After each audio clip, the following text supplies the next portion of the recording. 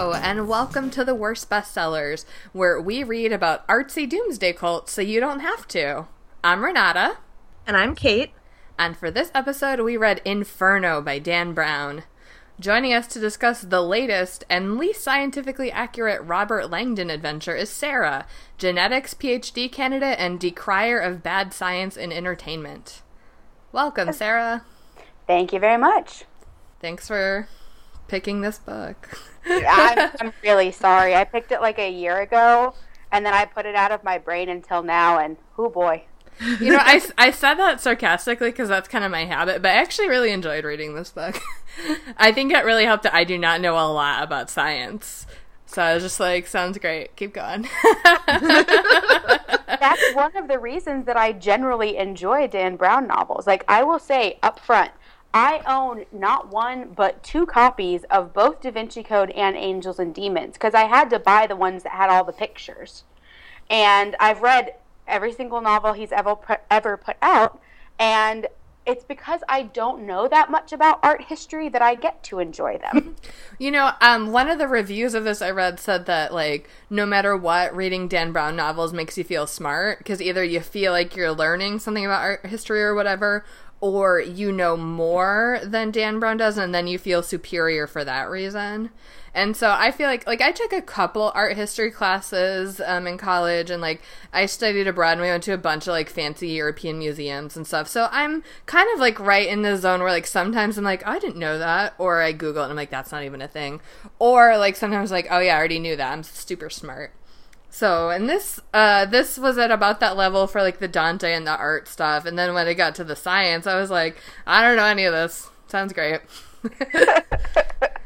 Yeah, my problem with it was more, it's another one kind of like True Believer where the ending ruined the journey for me. The ending is stupid. Actually, when I was reading it, and I know his trick and I know why this worked, but it was very, and I say this a lot, like, compulsively readable. Like, I was sitting there reading it, and I just kept turning the pages, and, you know, I wanted to know, especially at the beginning, what was going to happen next and what everything was. And the reason for that is because he does these short chapters that all end on a cliffhanger, even if the cliffhanger is something as minor as, you know, and then they duck down a hallway, and the bad guys who are chasing them didn't see them. But the way he breaks up the chapters and kind of intersperses, there's like 3 different locations that he cuts back and forth between. So it'll be like Langdon and Sienna are running away from people who are pursuing them, and they're in a tight spot. End of chapter. Cut to the consortium on a boat for a 3-page chapter. Cut back to Langdon, and oh, they're okay. Like, just the way that he broke up all the POVs and ended each chapter where it was, like, it was one of those very tense, like, oh, yeah, suspense, like, I want to know what happens. But then he asked me to buy one too many bizarre, convoluted things, and then by the ending, I was like, well, why did I just read these 500 pages if this is how they're going to decide to end it? He's so good at it, though. Like, honestly, he repeats the same cliffhanger, like, multiple times. or like we've already seen this get resolved, but then we'll have it presented again as a cliffhanger from a different character's point of view. And I was still like, oh, I don't know, is it still this? Or, or is there new information? That's what makes him hard to reread for me. Because, like, I love to reread stuff that I have enjoyed. And actually how I even got into Inferno was I watched National Treasure, as is my wont, and then I was like, I need more things like this, and I rewatched the movies, and I was, like, pumped. And I was like, okay, I'm going to read the new book. And that's how I got there in the first place, because I didn't want to just open Da Vinci Code or Angels and Demons, because I had to keep flipping through the chapters of the people I didn't care about to get back to the people that I did care about. And on the first read-through, that's what keeps you going. Right. Yeah, I can definitely see that. Like, it, you know, there was a lot of just, like, the way that he wrote was very tense and very, like, oh, yeah. And I can see how, like, rereading it, you'd be like, oh, well, I already know how all of the mysteries are gone. I like all the egomaniacal monologues, though. Those are the best ones for me to reread. He also does this thing that Nicholas Sparks did in True Believer, where the characters will know information and the narrative will say, like, oh, like, suddenly he figured out why this was happening and it all made sense. And then it's not for, like, another 20 pages until he explains what he figured out. Right. Like, especially when Langdon and Sienna are running around through being chased. Like, there's a lot of times where he clearly figures something out, and it'll be from Sienna's point of view, and she'll be like, he clearly knew what was happening, but, you know, they were so busy that he couldn't explain what was happening, so she just had to blindly follow him and hope that he knew what he was doing. And, yeah. Yeah. I guess initial impressions are out there now. Let's maybe try to summarize the plot or plots. Okay. Go. If you've got it, go. I was going to say, well, we start with convenient amnesia. Yeah. The best kind of amnesia. Yeah, the best kind. So Langdon wakes up and he's in a hospital and his head hurts and he doesn't know what's going on. So we get to do a whole lot of backfilling the story. He doesn't even know where he is. He thinks he's in Massachusetts. He's in Italy. Yeah, that happens to a lot of people, I think. And so he meets this Dr. Sienna Brooks with this blonde ponytail. The blonde ponytail is very important to her character. Yeah, she's constantly called the blonde ponytailed doctor. Yes, let's talk about epithets for a second. Or let's not. So all of a sudden a doctor is killed and now we're on the chase and we're being hunted, but we don't know why. And then it turns out Dante's involved. Obviously. Somebody else is going to have to help me out here. So, they have to flee the hospital because they're attacked, and so he and the ponytail doctor go back to her apartment, and she has grabbed his clothes from the hospital, which he thinks is weird, but then she reveals that he'd had a secret tube hidden in his jacket, and she wants to know what the secret tube is. Turns out the secret tube is a secret, like, laser projector that projects Botticelli's image of Inferno. But it's been slightly altered, so there's, like, a code built into the laser image. It's like the Da Vinci Code, but with Laser Floyd. See, and this... and that's what I'm here for. That's what I want in a Dan Brown novel. Da Vinci Code meets Laser Floyd.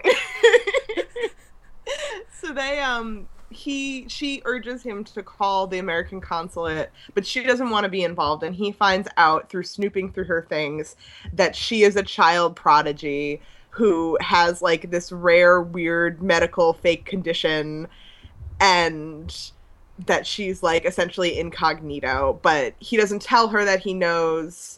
But he understands, like, why she needs to be on the down low. So he calls the American consulate and tells them that he's staying at a hotel across the street and figures he'll see the consulate people drive up and, like, run down and join them. But instead of the consulate people driving up, an assassin drives up. So they freak out. And they're like, oh, my God, like, the U.S. government is trying to kill you. We need to run. And just as they're preparing to run, even more killer-type people in black military gear start flooding the streets. So they're on the run, and they have to get to, he figures, based on all of the Dante imagery, that they need to get into Old Florence, because that was, like, a place that was very important to Dante, so probably it would make sense that any clues would lead them there. So they sneak into Old Florence, and are being chased by these people. Like, there's police blockades everywhere, not letting them into the city, and they have to sneak through, like, back passageways and through caves and all sorts of shit, and eventually manage to elude their captors and end up where they need to end up, which is a museum inside Old Florence. Also, sometimes in here we're getting the perspective of Vayentha, who's trained, or who's following Langdon, and it's implied that she wants to kill him, but I guess in retrospect she never actually said she wanted to kill him. There's a reveal coming about her much later, but for now she's, like, just trailing him around, and occasionally we get status updates from her.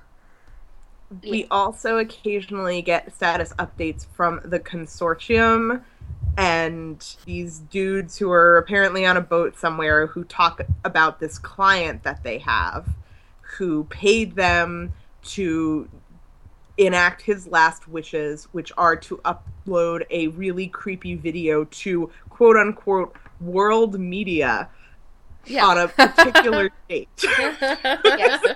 And we've forgotten one thing, which is that Langdon has these glimpses of this woman with silver ringlets. Oh, right, because he has convenient amnesia, but sometimes he has these visions of her. Yeah, so he doesn't know who she is or what she means, but she is wearing... He remembers her necklace, doesn't he?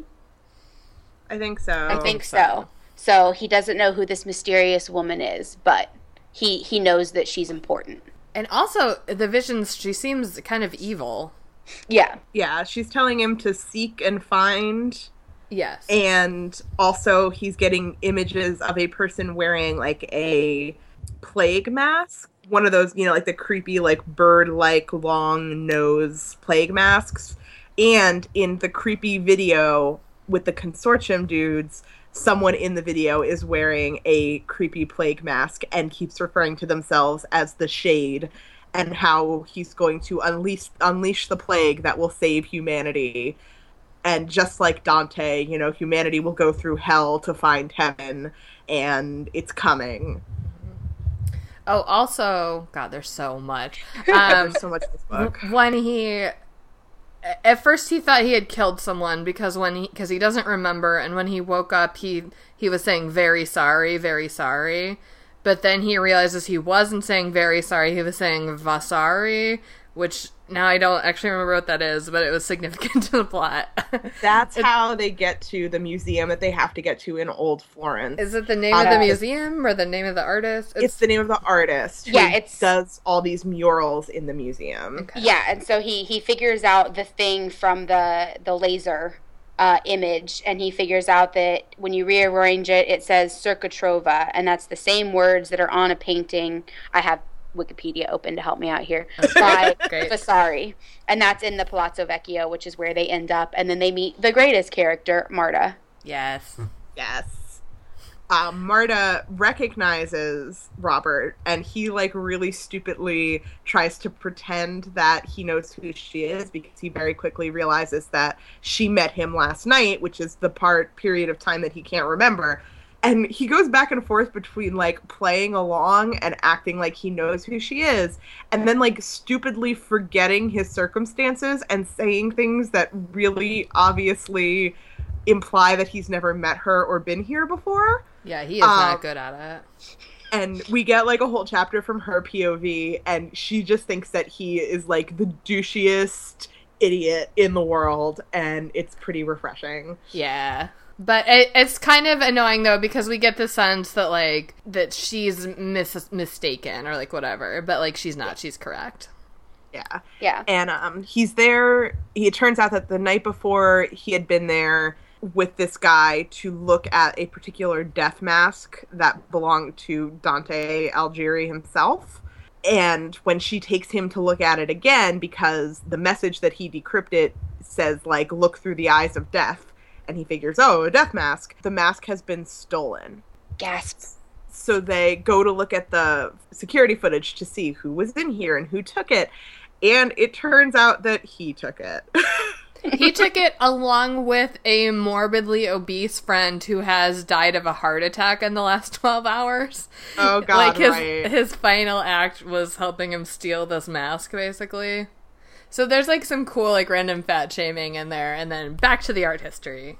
Yeah. And then when he finds out that his friend has died, his friend left him a cryptic message about how to find the mask that they stole, basically. Right. Oh, God, and there's so much in there because the message clue involves a certain verse of the Inferno poem, and he's like, oh, Sienna, you don't remember it, do you? And even though she's a genius with a perfect memory, she's like, no. And he's like, oh, I have a perfect memory also, but also no.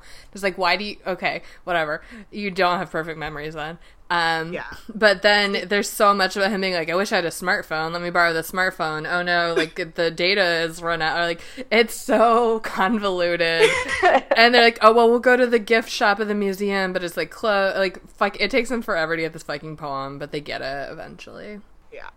Yeah, it's like borrowing the guy, and that happens in every Robert Langdon novel. Just buy a fucking iPhone, dude. Like, yeah. I guess he's been robbed or whatever in this instance. Yeah, well, just remember to sew a backup iPhone into the lining of your jacket next to your laser Floyd projector, and you'll just be fine. Right, yeah. I mean, that is true. When I started realizing that I never had Tide pens when I needed them, I did go out and buy 6 Tide pens and put them in, like, all my purses and all my desks and everywhere. And he's an award-winning, world-renowned, super sexy symbologist. He can afford to buy a few backup iPhones. Yeah, he is a very famous professor. Like, I've been trying to think who the real-world equivalent of there's no one. It's Indiana Jones. Oh, right. I guess maybe Stephen Hawking would be, like, the closest, but different. Yeah. Very different. Sorry, I'm just imagining Stephen Hawking waking up and not knowing he's in Italy. Probably because he partied too hard. Because he stayed up too late at Laser Floyd. So they figure out where the mask is hidden after, like, solving this riddle and doing all this other stuff. And when they get there and they find the mask, there is another clue, right? Yeah, like, it's on the back of the mask, like, covered in gesso, whatever that stuff is. And so he has to, like, very, very carefully rinse this layer of stuff off the back of the mask to reveal another clue. Kind of like putting lemon juice on the Declaration of Independence. You have to do it very, very carefully. Just like that. Yeah. By the way, a lot of the stuff we're skipping over, or like, I really enjoyed a lot of this. I really enjoyed kind of the armchair tourism, and like, he's really actually pretty good at describing like Italy and the museums, and like, all, like, I liked it. But also it's dumb. But also I liked it. No, I feel that. I totally feel like that. Like, that's what I'm here for when I come to a Dan Brown novel. I agree with you. Yeah. So they find out at this point that the riddle and that the person who's kind of sending them on this chase is this guy Bertrand Zobrist. Dr. Z. Yes. Who's like an eccentric geneticist who is obsessed with overpopulation. And at this point, we're told that Sienna doesn't really know that much about him, but she remembers reading some articles about like how he has these crazy theories about halting human reproduction because of his fears of overpopulation, and that he's been rumored to be working on like some giant project that will solve the problem for good, and how he's like kind of crazy. And even as she's describing him to Langdon, he's like, oh, like, you kind of sound like you agree with this guy and admire him.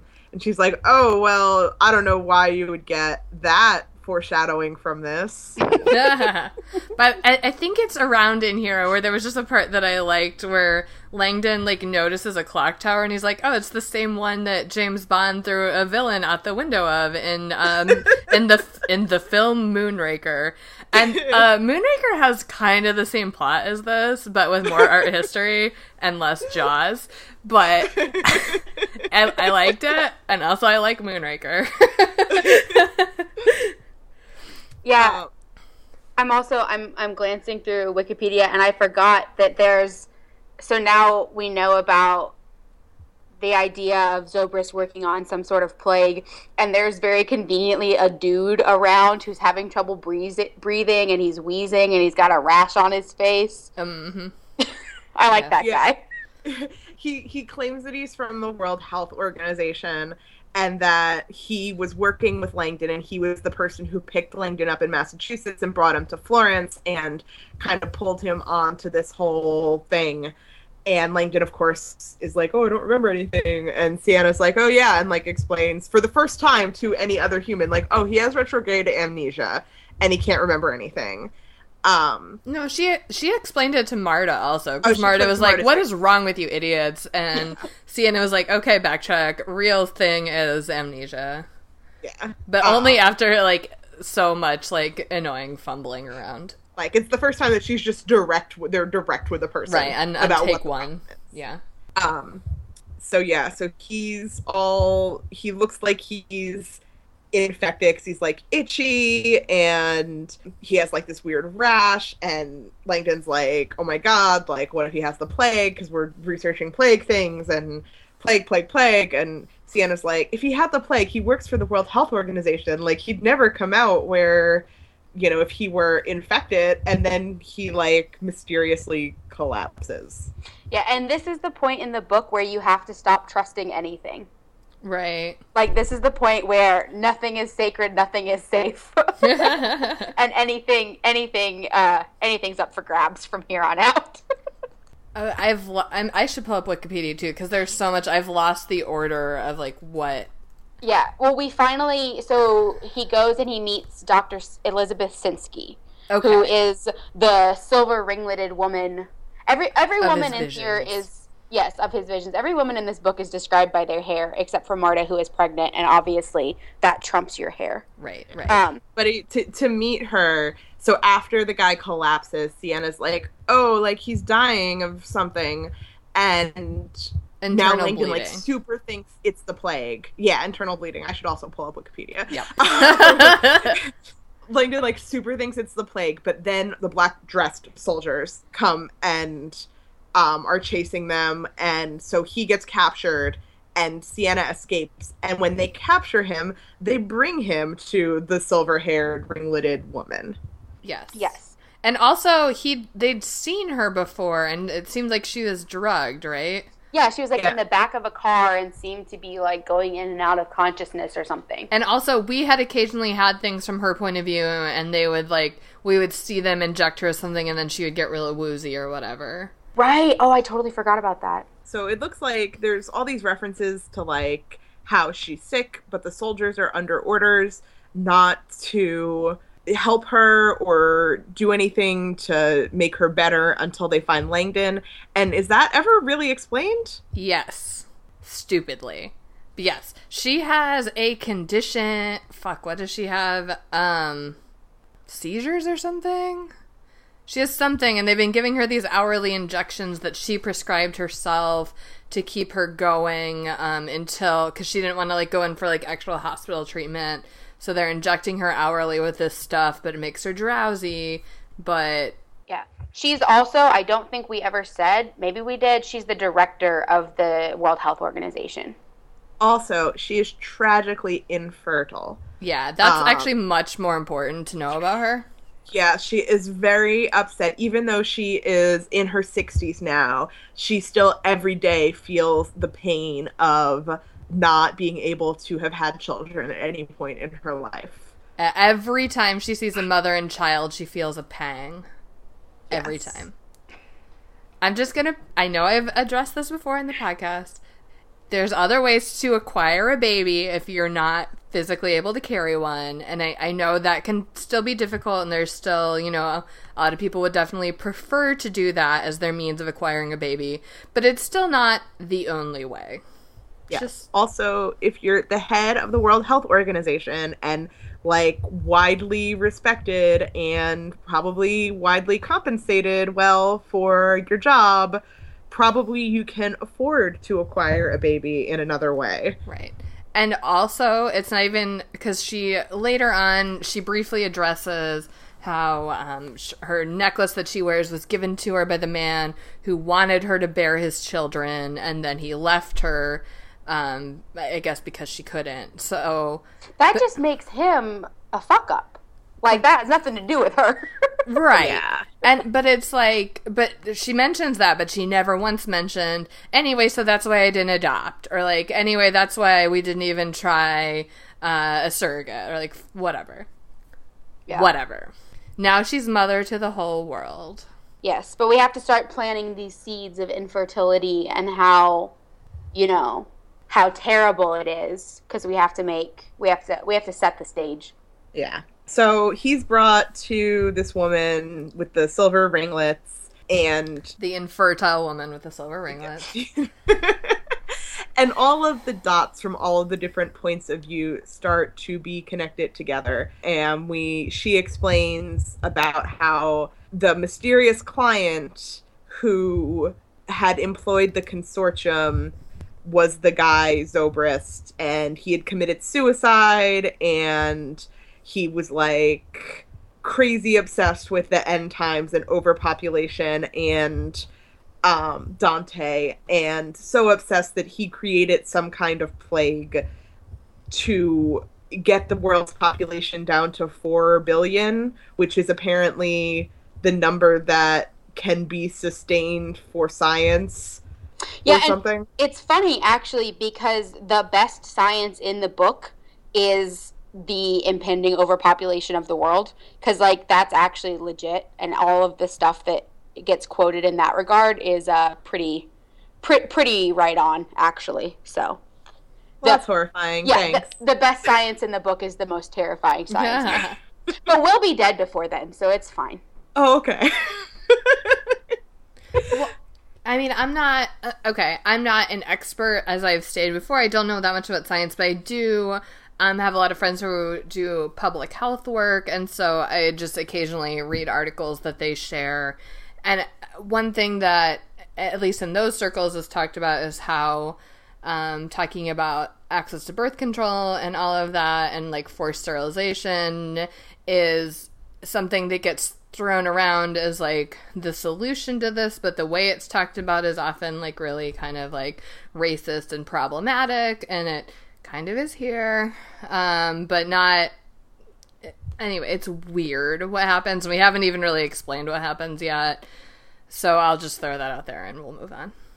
Yeah, well, and that'll come back around in the end again too, I think, in some of our readings, where like the WHO's plans to address the overpopulation problem are better access to birth control and like tax incentives for small families and like stuff like that. But yeah, like it is a legitimate issue. Right. But probably we shouldn't solve it the way that this book solved it. It's just like my personal scientific opinion. Right.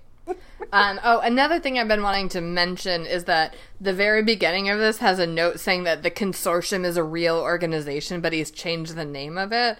And I'm like, and I know that's like his whole thing, but I'm so intrigued. Like, seriously? There's like seriously secret organizations that go around and like upload your files to the media for a price? And, okay. Anyway. Yeah. They're gonna do it. Have we seen the video yet? Because we haven't talked about what the video shows. Yeah. I think actually that's revealed maybe even later in the plot, because first we get Langdon and Elizabeth putting together their knowledge, and I think slightly after that then the consortium is like, ooh, hey, us too. Well, there's been a couple bits so far where there's like that one guy who works at the consortium who's like the provost. Techie, who's like, well, not the provost, like the guy who... Oh, the guy who's telling the provost, hey, we shouldn't do this. And the provost is like, this is what we do. Because he keeps watching the video and being like, this is fucked up. But the provost is like, it's not our job, like, to be his editorial board. Like, we get paid to post the video. And he's like, but he's talking about killing a lot of people, and it's pretty creepy, and... Maybe we should.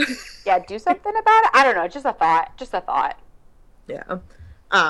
So Elizabeth continues to exposit at Langdon about how she was the one who broke into Zobrist's safe deposit box, and she found the vial that has the Pink Floyd Dante laser projector, and contacted Langdon in order to get him to come and help her like decode it and shit. But then, you know, he disappeared last night, and they were afraid that he had gone to the other side, so that because he said they were afraid he wanted to unleash the plague, I guess. Right. And so the soldiers who were after him were never sent. It was never a kill mission. They were just sent out to find him on behalf of the World Health Organization to bring him in if he had indeed decided to unleash the plague. Just like in the least reassuring way possible, with a bunch of men and a lady in black and military, and makes you feel real comfortable, real confident. Right. Oh, we're like, are we even halfway through the book at this point? Ish. We're getting there. So then the consortium gets involved too, because the provost is the head of the consortium, and he watches the creepy video about the plague, and so he's like, okay, no, let me call in and help them out with this, because this is like too far even for our shadowy organization that has no morals. And then wait, was it the consortium that gave Langdon amnesia? Yes. They gave him some special drugs that gave him amnesia. They gave him Forget Me Now from Arrested Development. And they, like, faked his bullet wound and faked the hospital wasn't a real hospital. Also, he would be motivated to solve the mystery. Right. Yeah, it's so weird. And, like, Sienna was an actress, and, like, the woman in black who was chasing him, who we thought was an assassin, was an actress. And, like, the dead guy who was killed in the hospital was an actor. And then he was the same actor, right, who collapsed. Yeah. So the guy with the rash and everything that they thought might have the plague was the actor who got killed in the hospital in the very beginning. And the reason that he was all bruised was because his squib misfired, and he had a rash from the spirit gum that they used to put on his mustache in the hospital. Yes. Wait, hang on. I've lost track. Why did the consortium do it? Like, I thought, what was their motivation for doing all of this? Because I thought they didn't, I mean, until recently when they watched the video and they're like, that's fucked up, I thought they wanted to stop Langdon.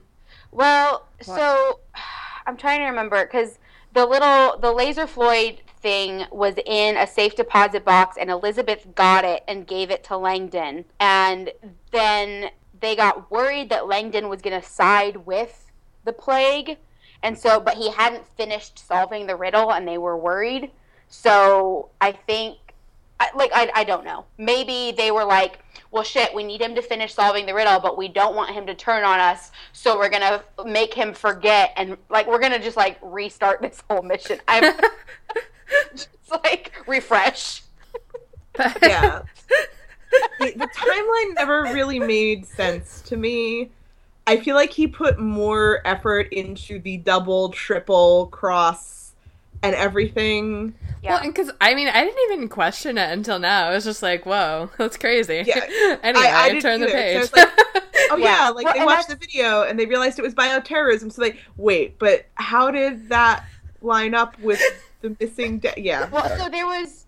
So I'm going to go back to this reveal and see if I can... Keep discussing. I'm going to flip back through this. Yeah, so I'm still just staring at the same 3 sentences on Wikipedia, trying to remember this.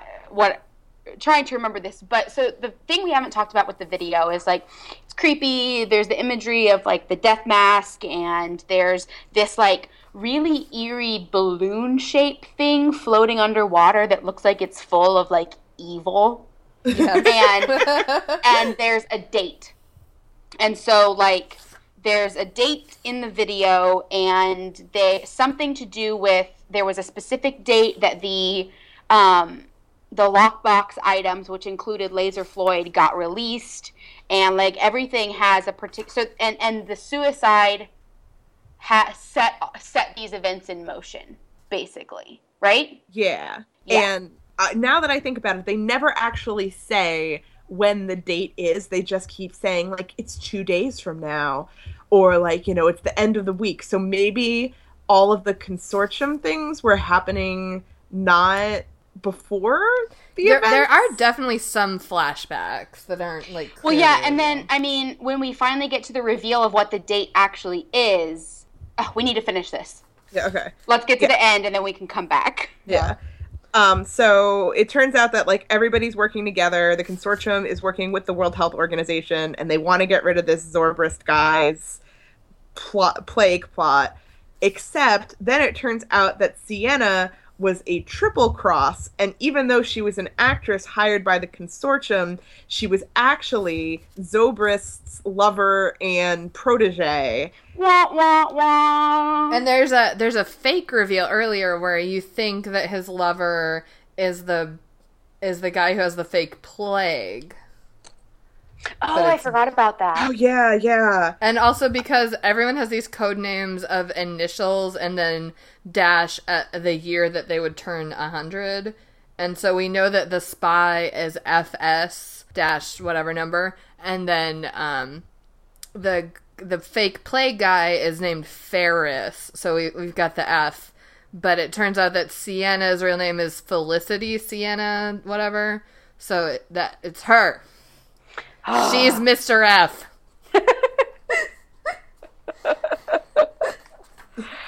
Secret supporter and lover of Zobrist.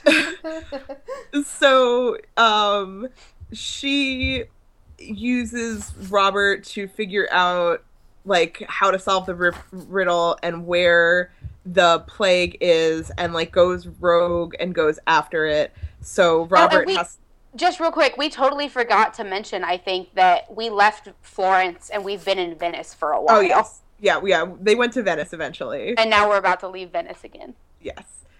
So she leaves, and Robert has to team up with everyone to stop them, and occasionally they're like, wait, this is huge. Shouldn't we, like, call the police or, like, somebody more important? And then they're like, no, we got it.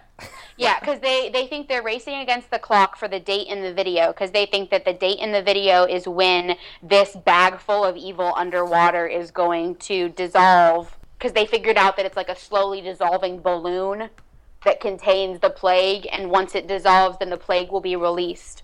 Into the water source. Into the water source, right. And then we figure out what the water source is. Yeah, it's in Istanbul. Not Constantinople.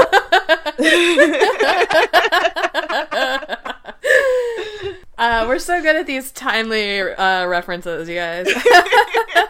Yeah, so it's in the cistern in the Hagia Sophia in Istanbul, which has to do with some dude that does he tie back into Dante? Yeah, right? He's somehow. Oh, he was the Doge. Oh, that's right. This book had that whole page on the Doges. Yes. Very meme. Much art history. I Googled it when I first read it, and somebody had made lots of Doge memes out of the Italian Doges, and it was great. Doge is Italian for Duke, by the way. Or internet for dog. So yeah, there was like some huge concert happening in the cistern, and they were like, oh no, people came from all over the world, and so they will get exposed to this plague, and then they'll take it back, and oh my god. Yeah, and they also, like, when he's chasing Sienna and, like, trying to figure it out, he thinks that she's already broken the balloon, and that is, like, slowly infecting everyone, but then they find out that she didn't do it, that it was dissolving, slowly dissolving in the water, and it had already burst like a week beforehand. So everyone was already infected, and the date that was in the video was not the date of infection, but the date that like the virus would have spread to the maximum degree so that everyone in the world would now be infected with the virus. Yeah, so dun dun dun, you're a week too late. You've been late this whole time. And she wasn't running to burst the balloon. She was running to stop it. Quadruple cross. Yes. Because she didn't trust the government to handle it correctly, she was sure that they would like secretly keep it and continue experiments, and that it was too important and too deadly to be allowed to exist for research purposes. Yeah, she's real X-Files. She doesn't trust anyone. Yeah. By the way, it's because she's damaged goods. Oh my god. Okay. Real quick. She has out of nowhere this, like, chapter of her tragic backstory, which we're gonna do a dramatic reading of, but it's so terrible. It's so terrible. She was, like, a genius child, and she became preoccupied with how the world is fucked, so she went to do some volunteerism in the Philippines, and she was, like, overwhelmed by the poverty there, so she, like, ran away from the group, and then was almost raped, and then saved by an old woman. And then the stress of that was so bad that it gave her alopecia, and that's why... Did we ever reveal, actually, that her blonde ponytail is a wig? Because it is. It's a wig. Because of stress. Because of her volunteerism-induced near rape. Which is... It's, like, so horrible and so just out of nowhere, like... And not really, like, relevant. No. Other than once we find out that it's a wig, that we have to learn more about it. But see, Dan Brown falls prey to, there are two ways to make a female character interesting. Rape and infertility. So he's got those two checked off. Right, but it would just be so much more interesting if it was even just without that and her just being, like, staggered by the scale of poverty, like, fine, okay, but then also this. Yeah.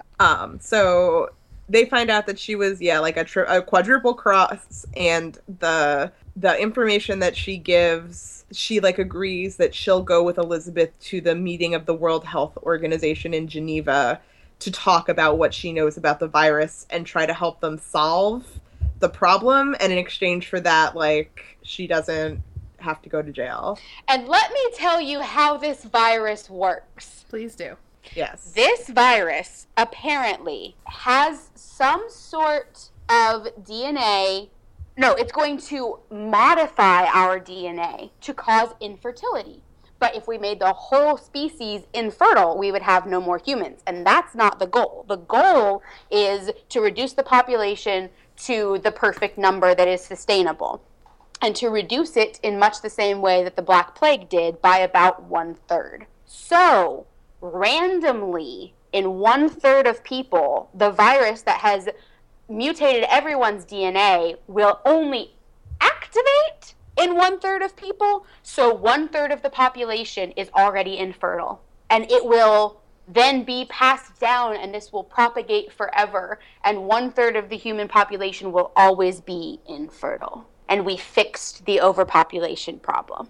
Ba ba ba. Yeah. It's ridiculous. And also, the part that, like, really threw me and made me kind of, like, hate the book is that, so they find this out and they figure it out and they're like, oh, like, we're gonna work to fix it. And then both Elizabeth and Sienna are like, well, maybe this is a good idea, so we're not actually gonna fix it after all. They don't explicitly say that. They're just, like, wishy-washy about it. Like, essentially, there's this whole book exists to stop a plague that happens anyway, and then they're like, oh, it's actually not bad like we thought, so we're okay. They're just like, man, counteracting this would be super hard. Well. Like, they were against it when they thought it was going to murder people, but when they found out that it's not going to kill 1/3 of the population, just make them all infertile, well, whatever. There's a lot of shopping to be done in Geneva, so maybe they'll just do that instead. Yeah. So that's the book. And then, like, Langdon's been missing his stupid Mickey Mouse watch that he's obsessed with, like, the whole book. And, like, the literal epilogue is he gets it back, and he's happy, and he goes home to Cambridge. Oh, yeah, did he get trapped in anything claustrophobic in this book? I don't know well, they're escaping something. He's not really stuck in it, but they have to, like, pass through some kind of fake wall or something. I was like, did we hit all of our Robert Langdon must-haves? Yeah. I've only read, I've read Da Vinci Code and I liked it, but I haven't read any of the other ones, so I couldn't play Robert Langdon bingo very well or anything. Oh, I could. Well, I don't remember Skeleton Key. Like, I know that I read it, but I don't really remember it. Angels and Demons is the best one, hands down. I read Angels and Demons and the Da Vinci Code. I read the Da Vinci Code when, like, it first came out, and it was, like, the biggest bestseller ever, and everyone was reading it, and you could buy it at, like, Rite Aid checkout. Right. And then I read Angels and Demons after I liked it, but I don't actually remember pretty much anything that happened in either of them. Well, like I said, I watched the movies again last year because I do really like them, because that brand of, like, history, you know, intrigue stuff, like, I eat that shit up. There's a reason that I would watch any National Treasure movie that ever got made, and I would love it and purchase it and treat it with care. But yeah, like, it was one of those that it was, like, you know, spreading like wildfire through my senior class. Everybody was reading it. And of course, you know, I was at Jesus school. And so we had the teen Bible class on Sunday mornings at my church was about the Da Vinci Code. You know, I was part of that era of, okay, well, we all read it, but it's just fiction. But we have to talk about it just in case. Right. But yeah, like, we went to a senior beta club convention, and I sat up in the bathroom until 3 a.m. reading the Da Vinci Code. Because that's who I was in high school. Yeah. I'm going to interject real quick. I found the part where the consortium provost explains why he forget-me-now'd Langdon. It still doesn't really make sense to me. But let me just do a little bonus dramatic reading for you. As I began to say earlier, much of this started after my agent Vayentha, who's the one who was fake trying to kill him, pulled you in prematurely. We had no idea how much progress you had made on Dr. Sinsky's behalf, or how much you had shared with her. But we were afraid if she learned the location of the project our client had hired us to protect, she was going to confiscate or destroy it. We had to find it before she did, and so we needed you to work on our behalf, rather than Sinsky's. Unfortunately, we had already shown our cards, and you most certainly did not trust us. Professor, are you familiar with the family of chemicals known as benzodiazepines? Langdon shook his head, for some reason. They are a breed of pharmaceutical that are used for, among other things, the treatment of post-traumatic stress. As you may know, when someone endures a horrific event like a car accident or a sexual assault, the long-term memories can be permanently debilitating. Through the use of benzodiazepines, neuroscientists are now able to treat post-traumatic stress, as it were, before it happens. Sidebar, I googled this. This is not a recommended practice. Do not let Dan Brown prescribe you benzos. Right. Langdon stared at the tiny man in disbelief. You gave me amnesia? I'm afraid so. Chemically induced. Very safe. But yes, a deletion of your short-term memory. While you were out, you mumbled something about a plague, which we assumed was on account of your viewing the projector images. We never imagined that Zobrist had created a real plague. Nobody shot you. There was no head wound. Part of the illusion. God, this is... Okay. I guess I see now why it's confusing. Because it's confusing. It still, like, doesn't really make any sense. Yeah. Yeah. So that's the book. Yeah. I want to do a couple of mini rants about science. Okay. Just Please like do. Real quick. So the first fucking thing. So when we first meet, when we're in Sienna's apartment and we don't know what's going on, Kate mentioned that, like, Langdon figures out her backstory from, like, you know, snooping through her house and reading all of these, like, little, like, newspaper clippings and stuff. And I just wanted to read this real quick. The article contained an interview with a doctor who explained that PET scans of Sienna's cerebellum revealed that it was physically different from other cerebella. In her case, a larger, more streamlined organ capable of manipulating visual spatial content in ways that most human beings could not begin to fathom. The doctor equated Sienna's physiological advantage to an unusually accelerated cellular growth in her brain, much like a cancer, except that it accelerated growth of beneficial brain tissue rather than dangerous cancer cells. And it hurts me. It hurts me physically. I study cerebellar cancer. Like, that's what my thesis is on. And first of all, let me tell you, the cerebellum is the little part at the bottom of your brain that does, like, fine-tuning motor control, you can live without a cerebellum, actually. There's a dude that we just discovered who's, like, in his 30s who just doesn't have a cerebellum. He's not, like, great, but he's, like, okay. But, like, I think he meant cerebrum. I think he meant the cortex of your brain where all of learning and memory happens, because that's not, your cerebellum's not where it happens. And also, for those of us who don't know, the definition of cancer is uncontrolled growth. And cancer is not a separate thing from other cells. It always starts as a good cell. It starts as a part of good brain, and then it just doesn't listen to the messages that say, whoa, buddy, don't overgrow. And it just overgrows. So too much tissue in your brain is always going to be a problem. And streamlining an organ, okay. Okay, I'm fine. Anyway, that was page 45 of this book, and I was on an airplane on my way to a scientific meeting, and I leaned over to a friend of mine who also studies the cerebellum, and I made her read it, and you should have seen the look that she gave me. I wanted to throw it off the airplane, but I figured that probably wasn't the safest option. And the other thing, when they're in the cistern at the end and they're like, oh no, the bubble already burst, we have to figure out how far it spread. They're like, we're going to just like stick a sample in our magic PCR machine. And like, this is very much CSI type technology where like they put a sample in and then it started blinking red, and they did it all over the world, and every single thing across the world started blinking red. So yeah, PCR, red is bad. Red is bad. PCR, I'm going to make you learn science. I'm sorry.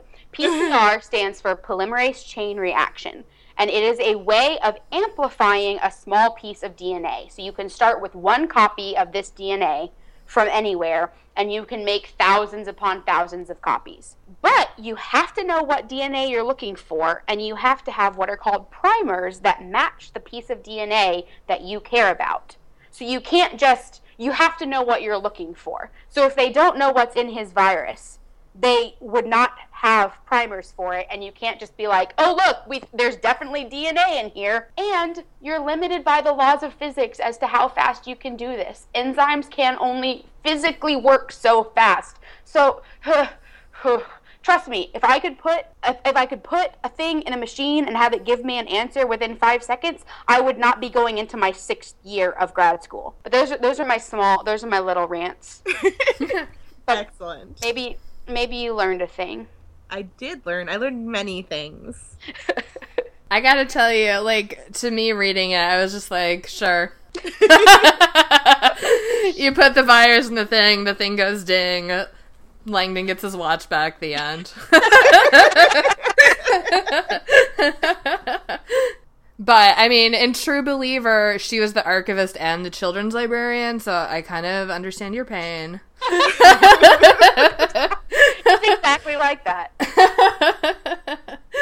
I think maybe it's time for some dramatic readings. Yay!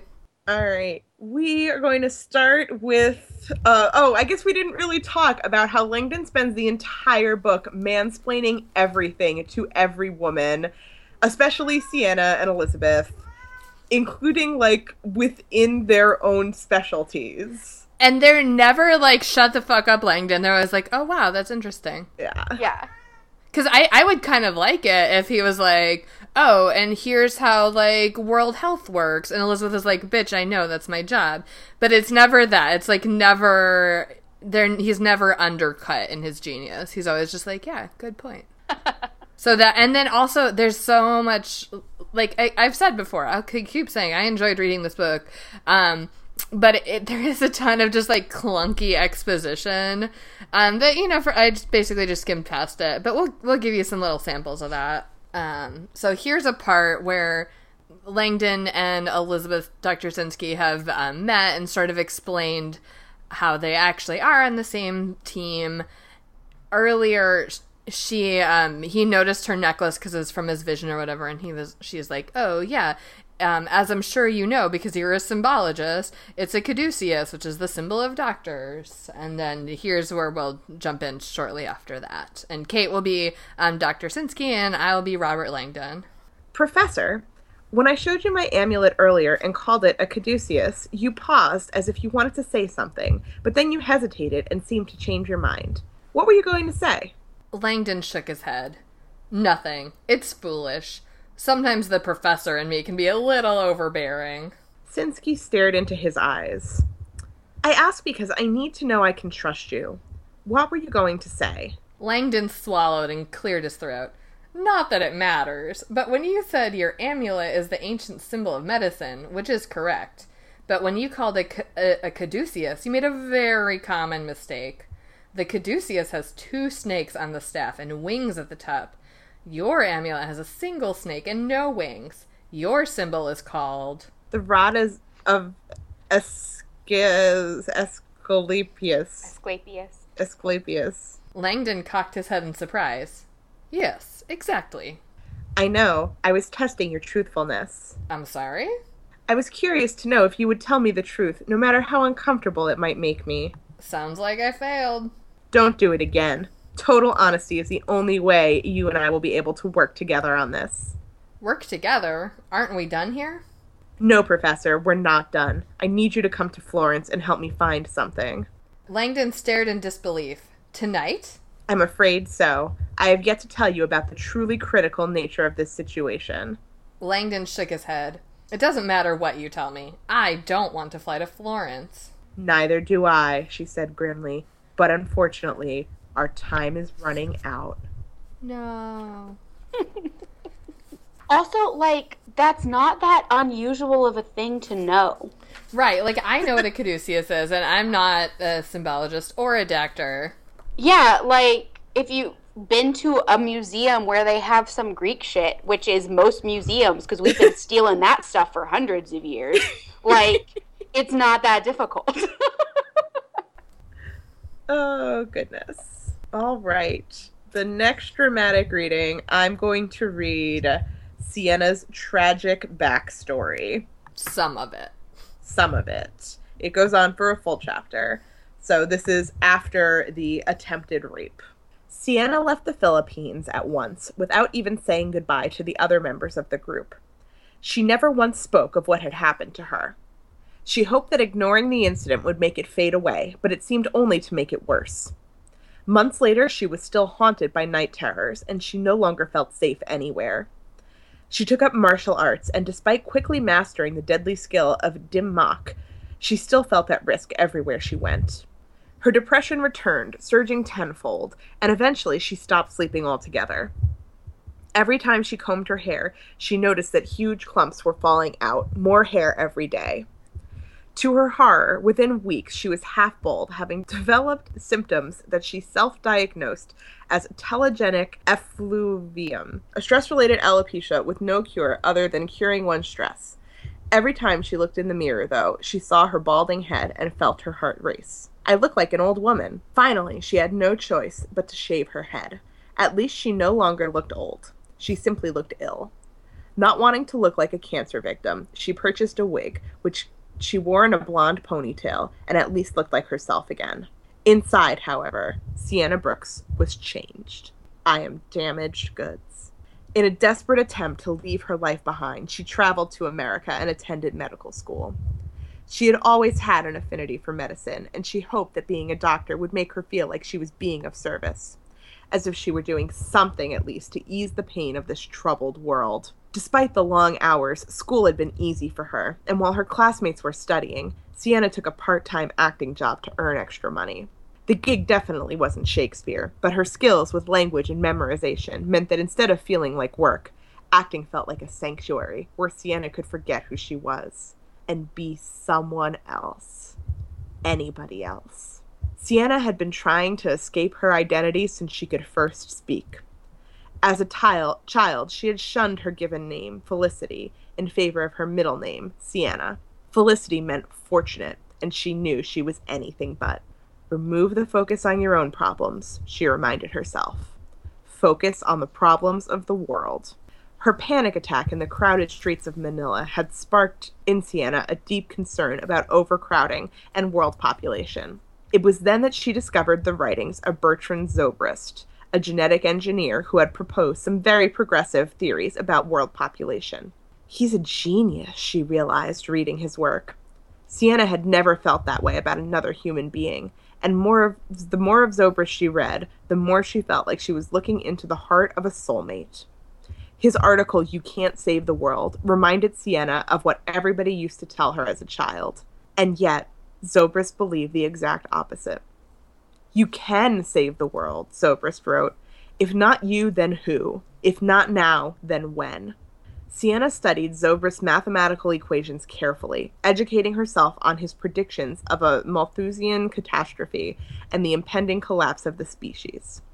Her intellect loved the high-level speculations, but she felt her stress level climbing as she saw the entire future before her. Mathematically guaranteed. So obvious. Inevitable. Why doesn't anyone else see this coming? Also, not the first time in this book that Sienna has said to herself, I am damaged. Yeah, nope. Not the last either, I don't think. And our final bits of dramatic reading are going to come from the explanation of the virus itself. Okay, so this is towards the end of the book, Sienna explaining the virus that Bertrand created.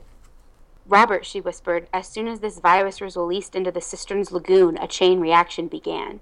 Every person who descended into that cavern and breathed the air became infected.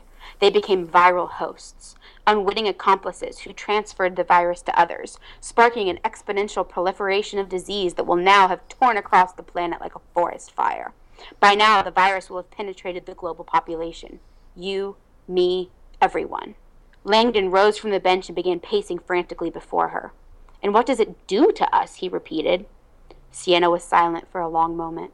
The virus has the ability to render the human body infertile. She shifted uncomfortably. Bertrand created a sterility plague. Her words struck Langdon hard. A virus that makes us infertile? Langdon knew there existed viruses that could cause sterility, but a highly contagious airborne pathogen that could do so by altering us genetically seemed to belong in another world. Some kind of Orwellian dystopia of the future. Bertrand often theorized about a virus like this, Sienna said quietly, but I never imagined he would attempt to create it, much less succeed. When I got his letter and learned what he has done, I was in shock. I tried desperately to find him, to beg him to destroy his creation, but I arrived too late. Hold on, Langdon interjected.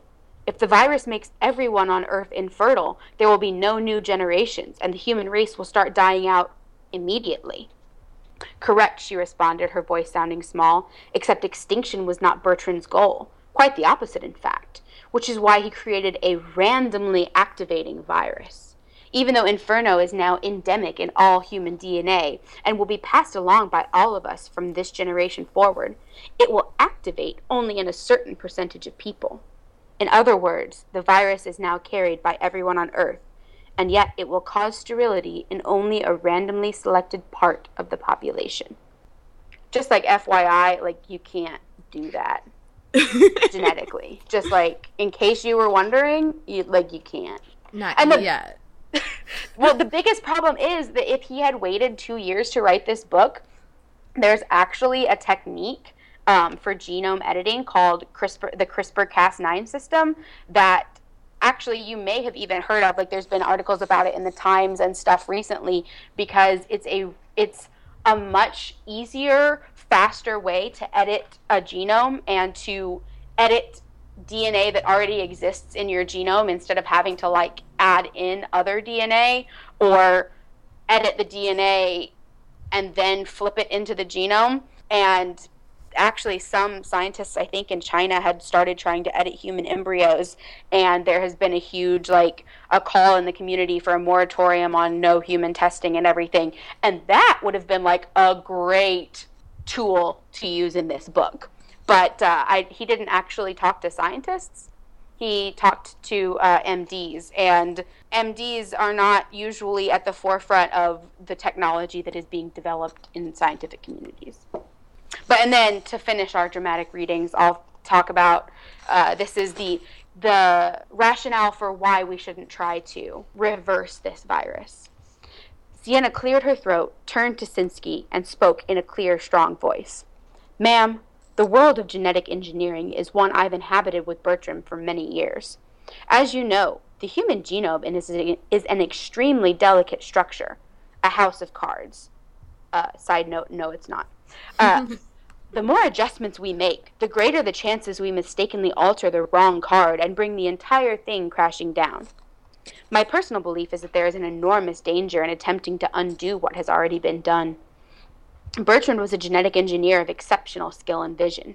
He was years ahead of his peers. At this point in time, I'm not sure I would trust anyone else to go poking around in the human genome, hoping to get it right.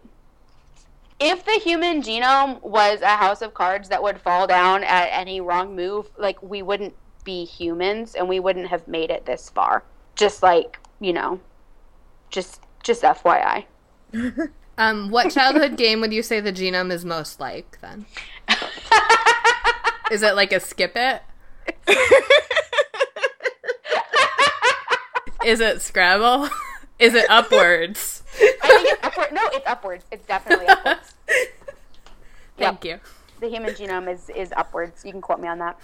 I will. You've gone on the record. So, that's this book, basically. Yeah. It made me want pizza and sterility. So, let's maybe move on to Would You Rather? I would love to play Would You Rather. Would you rather watch your lover/cult leader fall to his death or have to have a conversation with Robert Langdon? This is really difficult. I'm going to have to talk to Robert Langdon just because I know more about a lot of things than he does, so I could just, science-splain right back to him when he art-splains at me. Yeah, and he doesn't have an iPhone. I'm also going to choose talk to Robert Langdon. So I could just be on mine the whole time and be like, oh, I'm listening to you, but I'm also checking important email, but really just be reading Twitter. I mean, okay, if my cult leader falls to his death in front of me, then to me that sort of implies that I could take over the cult. That's not what Sienna really does in this book, but I feel like if you're the cult leader's lover, you're probably next in line to take over. So I think I'm going to do that. Fair. Yeah, I can get behind that.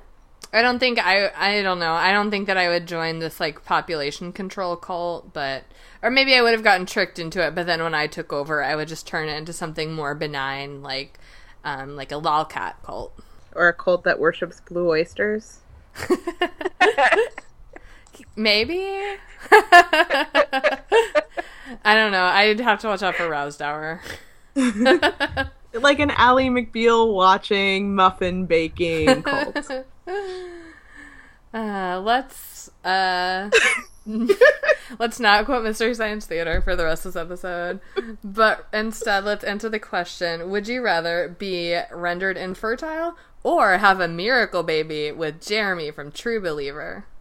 Infertile all the way. Absolutely. 100%. I mean, I spend money to be temporarily infertile, so... Right. Let's just take that off the table. I'm missing some important data for this question. Jeremy was... True Believer was the Nicholas Sparks book that we did a couple of weeks ago, and he was infertile, but then at the end, through true love, knocked up his lady, and they had a miracle baby. But then in the sequel, the lady died in childbirth, so... Ooh, so I'll just go Infernal then, because miracle babies sound dangerous. Yeah, plus Jeremy was really annoying, so you'd have to bone him at least once. Yeah, that was another one where the ending was a big thing in the book was everyone coming to terms with the fact that he was infertile, and there's other ways to make a family, and having a baby biologically isn't what makes you a good parent, and then at the end it's just kidding, we're having a miracle baby. Yes, because that's how these things work, is that if you believe it hard enough, then it just fixes that thing about you. Yep. If you learn the lesson that you were supposed to learn at the end of the Lifetime original movie, then it fixes the thing that was wrong with you. Yeah. And also, he knows the true meaning of Christmas now. Yeah. Well, you can't not know that. Last up, would you rather be mansplained to by Robert Langdon or be mansplained to by a doomsday overpopulation plague cult leader? I choose the cult leader because I feel like a doomsday overpopulation plague cult is the sort of thing that I would purposely read about on Wikipedia. So I would rather listen to him explain like something that is potentially like kind of interesting. I mean, I'm assuming the implication is I don't have to join the cult. He's just maybe mansplaining to me why I should, like he does to Elizabeth in the book. Mm-hmm. And I'd rather hear about that than symbology. I don't know. I kind of like symbology. I think I'm just going to let Robert Langdon tell me why my necklace is wrong. Yeah, I a lot of times I wear a necklace with a tree on it, and I guess it's actually a tree of life, but I just bought it because it was like a tree. And so people talk to me about it all the time, and everyone has their own interpretation of it. Like some people are like, "Oh, you're Jewish, right? Because of the necklace." I'm like, "What?" And some people are like, "Oh, Divergent, right? Like the tree from Divergent." I'm like, "Nope." Or some people have thought it meant that I was Wiccan. Anyway, so I would kind of be interested in Robert Langdon's take on my tree necklace. But ultimately, I think I am probably going to go with the cult leader for the same reasons as Kate. And plus, I think that one is more likely to eventually turn into a good story. Like, did I ever tell you about the time I was on a plane next to this plague cult leader? It was crazy. I would really, though, Sarah, love to hear Robert Langdon's expertise in Harry Potter symbology, explaining your jewelry to you. So I'd also like to be a fly on the wall. Almost every piece of jewelry I own has a lightning bolt on it. Yeah. Well, we'll see if we can arrange a meeting for you. Yeah, so that I can meet the biggest Mary Sue who ever Mary Sued. Okay, let's move on to our reader's advisory, where we'll suggest movies or books to read instead of or in addition to Inferno. As I've said all along, I enjoyed this book. I'm going to say if you have liked other books and you don't know very much about science, just go ahead and read this. It's fine. I would suggest the Mitchell and Webb sketch that's a parody of the Da Vinci Code called the Number Wang Code. It's very funny. We'll link to it in the As Mentioned. But also, the Mysterious Benedict Society is a great series, and it's a lot of, like, riddles and puzzle solving. And the Westing Game, the Shades of London series by Maureen Johnson. All the, like, true good read-alikes that I could think of for this were, like, children's or YA. And I wonder if that's partly why, like, Dan Brown has cornered this market for adults. Like, I can't really think of too many other people who are doing this kind of, like, art history, clue-based, like, Carmen Sandiego type adventure for adults. And there's clearly a market for it, so other adult authors should probably get on that. Yeah. Yeah, I'll go ahead and say that go ahead and read Angels and Demons. Read the Da Vinci Code.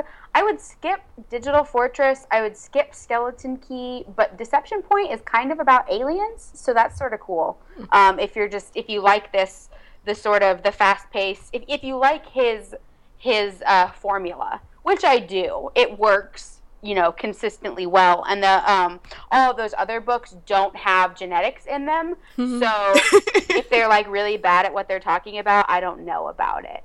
But also, Raiders of the Lost Ark and National Treasure both go in this same, like, it scratches the same itch for me that these books do, so always watch National Treasure, like, always. I'm also gonna throw out the Librarian TV movies, and then also the Librarians TV show, which are just knockoffs of Indiana Jones, basically, but with librarians instead of archaeologists. As a librarian, I would say they're very realistic, very true to my day-to-day. Like, I have no quarrels with their portrayal of librarians whatsoever, and just really, really fun, enjoyable library-related tasks happening. Oh, and The Mummy. That's a good library and history and problem-solving movie as well. Mm-hmm. Also, I was describing this book to our producer, Rebecca, this morning, who is also my roommate. and all like the double and triple crosses, and she said, "Oh, you mean like the episode of Community where Jeff is taking a fake night class and about conspiracy theories and is trying to double cross the dean to convince him that he should get the credit, and then Annie is helping him, but really Annie is working with the dean to teach him a lesson, and there's like a quadruple cross scene in the library with fake guns, and it's amazing. So watch that. It's like that. It's also like the first episode, I think, of NTSF SD SUV, which is on Adult Swim. There's a lot of parodies of this, I think, basically in our culture, and with good reason. Yes. All right, we'll have this list and some other stuff we didn't get around to talking to up on our website, worstbestsellers.com. And now we'll move on to tell you our candy pairings for this book. Mine's black licorice. It seems, it's got a little bit of a hint of the plague, and I think that Dante would just really be into it. I'm going to need a footnote on that. Citation needed.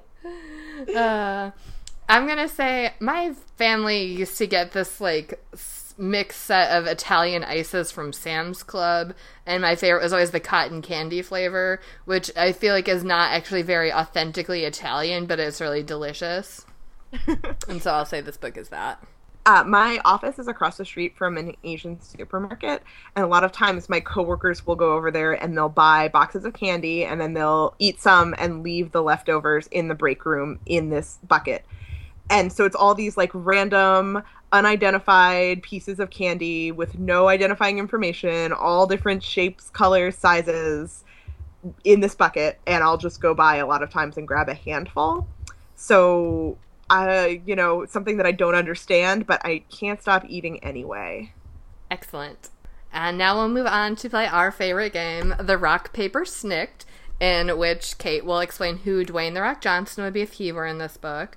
And I will say who Wolverine, who is a character who I think is very scientifically accurate, who he would be if he were in this book. And Sarah will pick either The Rock or Snicked as our winner, or Paper, which would be to leave the book unaltered. Okay. If The Rock were in this book, he would be this guy near the end who gives Langdon a ride when he's chasing after Sienna in Istanbul. And he'd be somewhat alarmed by Langdon's presence and commands, but he's a good dude, and he has no problem helping someone out in an emergency. So, he'll take Langdon in his car and follow that bus, like Langdon says. Mm-hmm. And he's a little spooked by the frantic calls to the police and the insistence that something is wrong with the water, but he knows better than to get involved. So after he and Langdon part ways, he spends a few tense days waiting for people to get really sick in the aftermath of all of this happening. And during that time, he reflects on his life and what he really wanted to do, and decides, when it's clear no one is like dying of Ebola or anything in the city streets, that he's going to reach for his dream. So he retires to the mountains, where he becomes an accomplished artist and holds retreats for local children where he teaches them to paint and sculpt. And he also keeps pet rabbits. And he's very happy. Imagine Dwayne The Rock Johnson holding a baby rabbit. Now you're happy too. I'm so happy. Your wordplay worked. You're a witch. All right.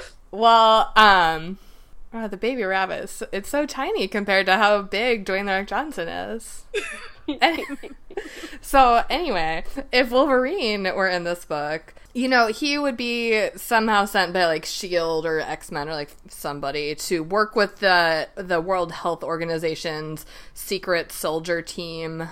Actually, I think maybe there was a Center for Disease Control's secret soldier team. Whatever. He's with those secret soldiers, like he does. And since he's actually immune to viruses and all that because of his mutation, he kind of takes the point on that. And while trying to get some answers out of Robert Langdon, he would punch him in the face and pretend like it was because he was confused by all the double crossing. But it's really just because Robert Langdon is pretty punchable, and Wolverine can tell that. Then he would go ahead and call in his bros, Moira McTaggart, the comics one, not the movie one, and Hank McCoy to help out with the science team, because they're pretty good at nonsense genetics-related scientific happenings. So they would actually solve this virus problem, while Wolverine's busy getting drunk on the booze he stole from that recovering alcoholic guy from the consortium. Oh, man. First of all, I do love Wolverine calling in Hank on this. There was a line in a fic once that was like, call everyone we know named Hank to help solve a problem. But I can't pass up Dwayne The Rock Johnson holding a baby rabbit. No. I think that's gotta have to go Rock. Excellent. Understandable. I may have played a little dirty there, but it's for the good of all of us. Now we have that image in our heads. It's true. So, the moral of the story is Dwayne The Rock Johnson should hold a baby rabbit at all times. Yes. But also, the moral that I came up with is that art history saves lives, but it doesn't really. It kind of does. I don't know. Art history might help you out a little bit. I'll amend my moral. My moral of the story was, we're all gonna die. Shrug emoticon. Yeah. Well, sorry. My moral of the story kind of combines both of those. Overpopulation is going to destroy civilization as we know it. Or maybe it's not and we're fine. Or maybe it is. Who knows? As a symbologist, I wonder what Robert Langdon's take on the shrug emoticon is. I bet he's published a paper about it. He has a Prezi that he uses in his classes. Oh my god, okay, this is real late in the game, but I just wanted to say one thing that happened a lot in this book was whenever Langdon was gonna mansplain something, he would flash back to him explaining it to a class and then explain it again, like, in real time. Or sometimes, like, that was just, like, a narrative dump. It was like, here's me giving my Prezi to my class. And then he told the same thing to Sienna. It's like, why wouldn't you just have her say, why this? Yeah, that was really weird. That's to help out the screenwriter when they go to make the movie. Right. Or just like, he's so good at explaining stuff. It seems like a waste to have him only explain it to Sienna. So... All right. With that last thought shed from my brain, let's move on to Duarte's Corner, where my cat Duarte will take a moment to express his opinions about the book.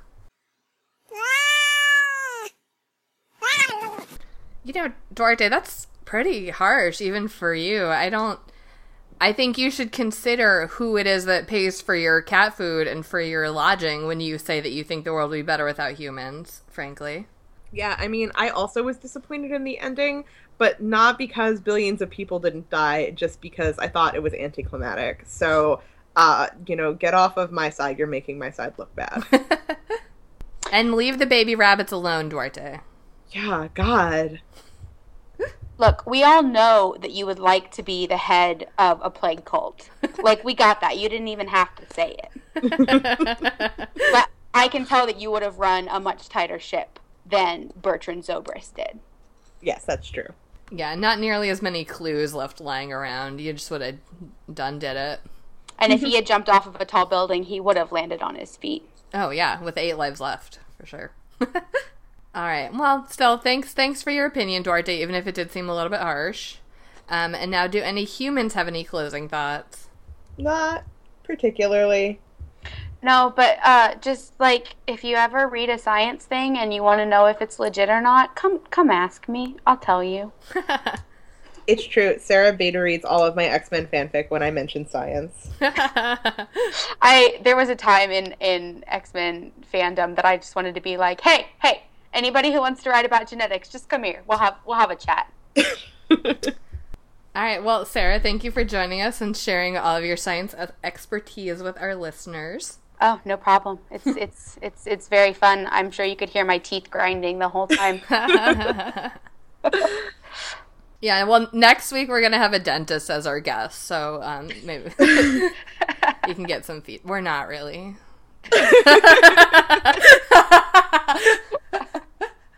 FYI. But we will be back in 2 weeks with the book Black Hills by Nora Roberts. In the time between now and then, you can follow us on Twitter at Worst Bestseller with no S. You can like us on Facebook at Worst Bestsellers spelled normally. You can find us on Stitcher and iTunes. And if you do listen to us through either of those services, please take a moment to rate and review us so that we don't have to sacrifice you to a plague doomsday cult. Yeah. Feel free to use as many emojis as you'd like in your reviews. We like that kind of symbology. It's true. You can follow me on Twitter at 14across. You can follow me on Twitter at Renata Snacks. You can follow me on Twitter at All That I Have Met if you want to hear me cry about Captain America. And if you are actually interested in science, you can follow me at Sarah in Bay. And I will, from now on, be posting some science writing on the blog genestogenomes.org, which you can check out. Yay, science! All right. Thanks for listening, everybody. Bye! Bye! Bye.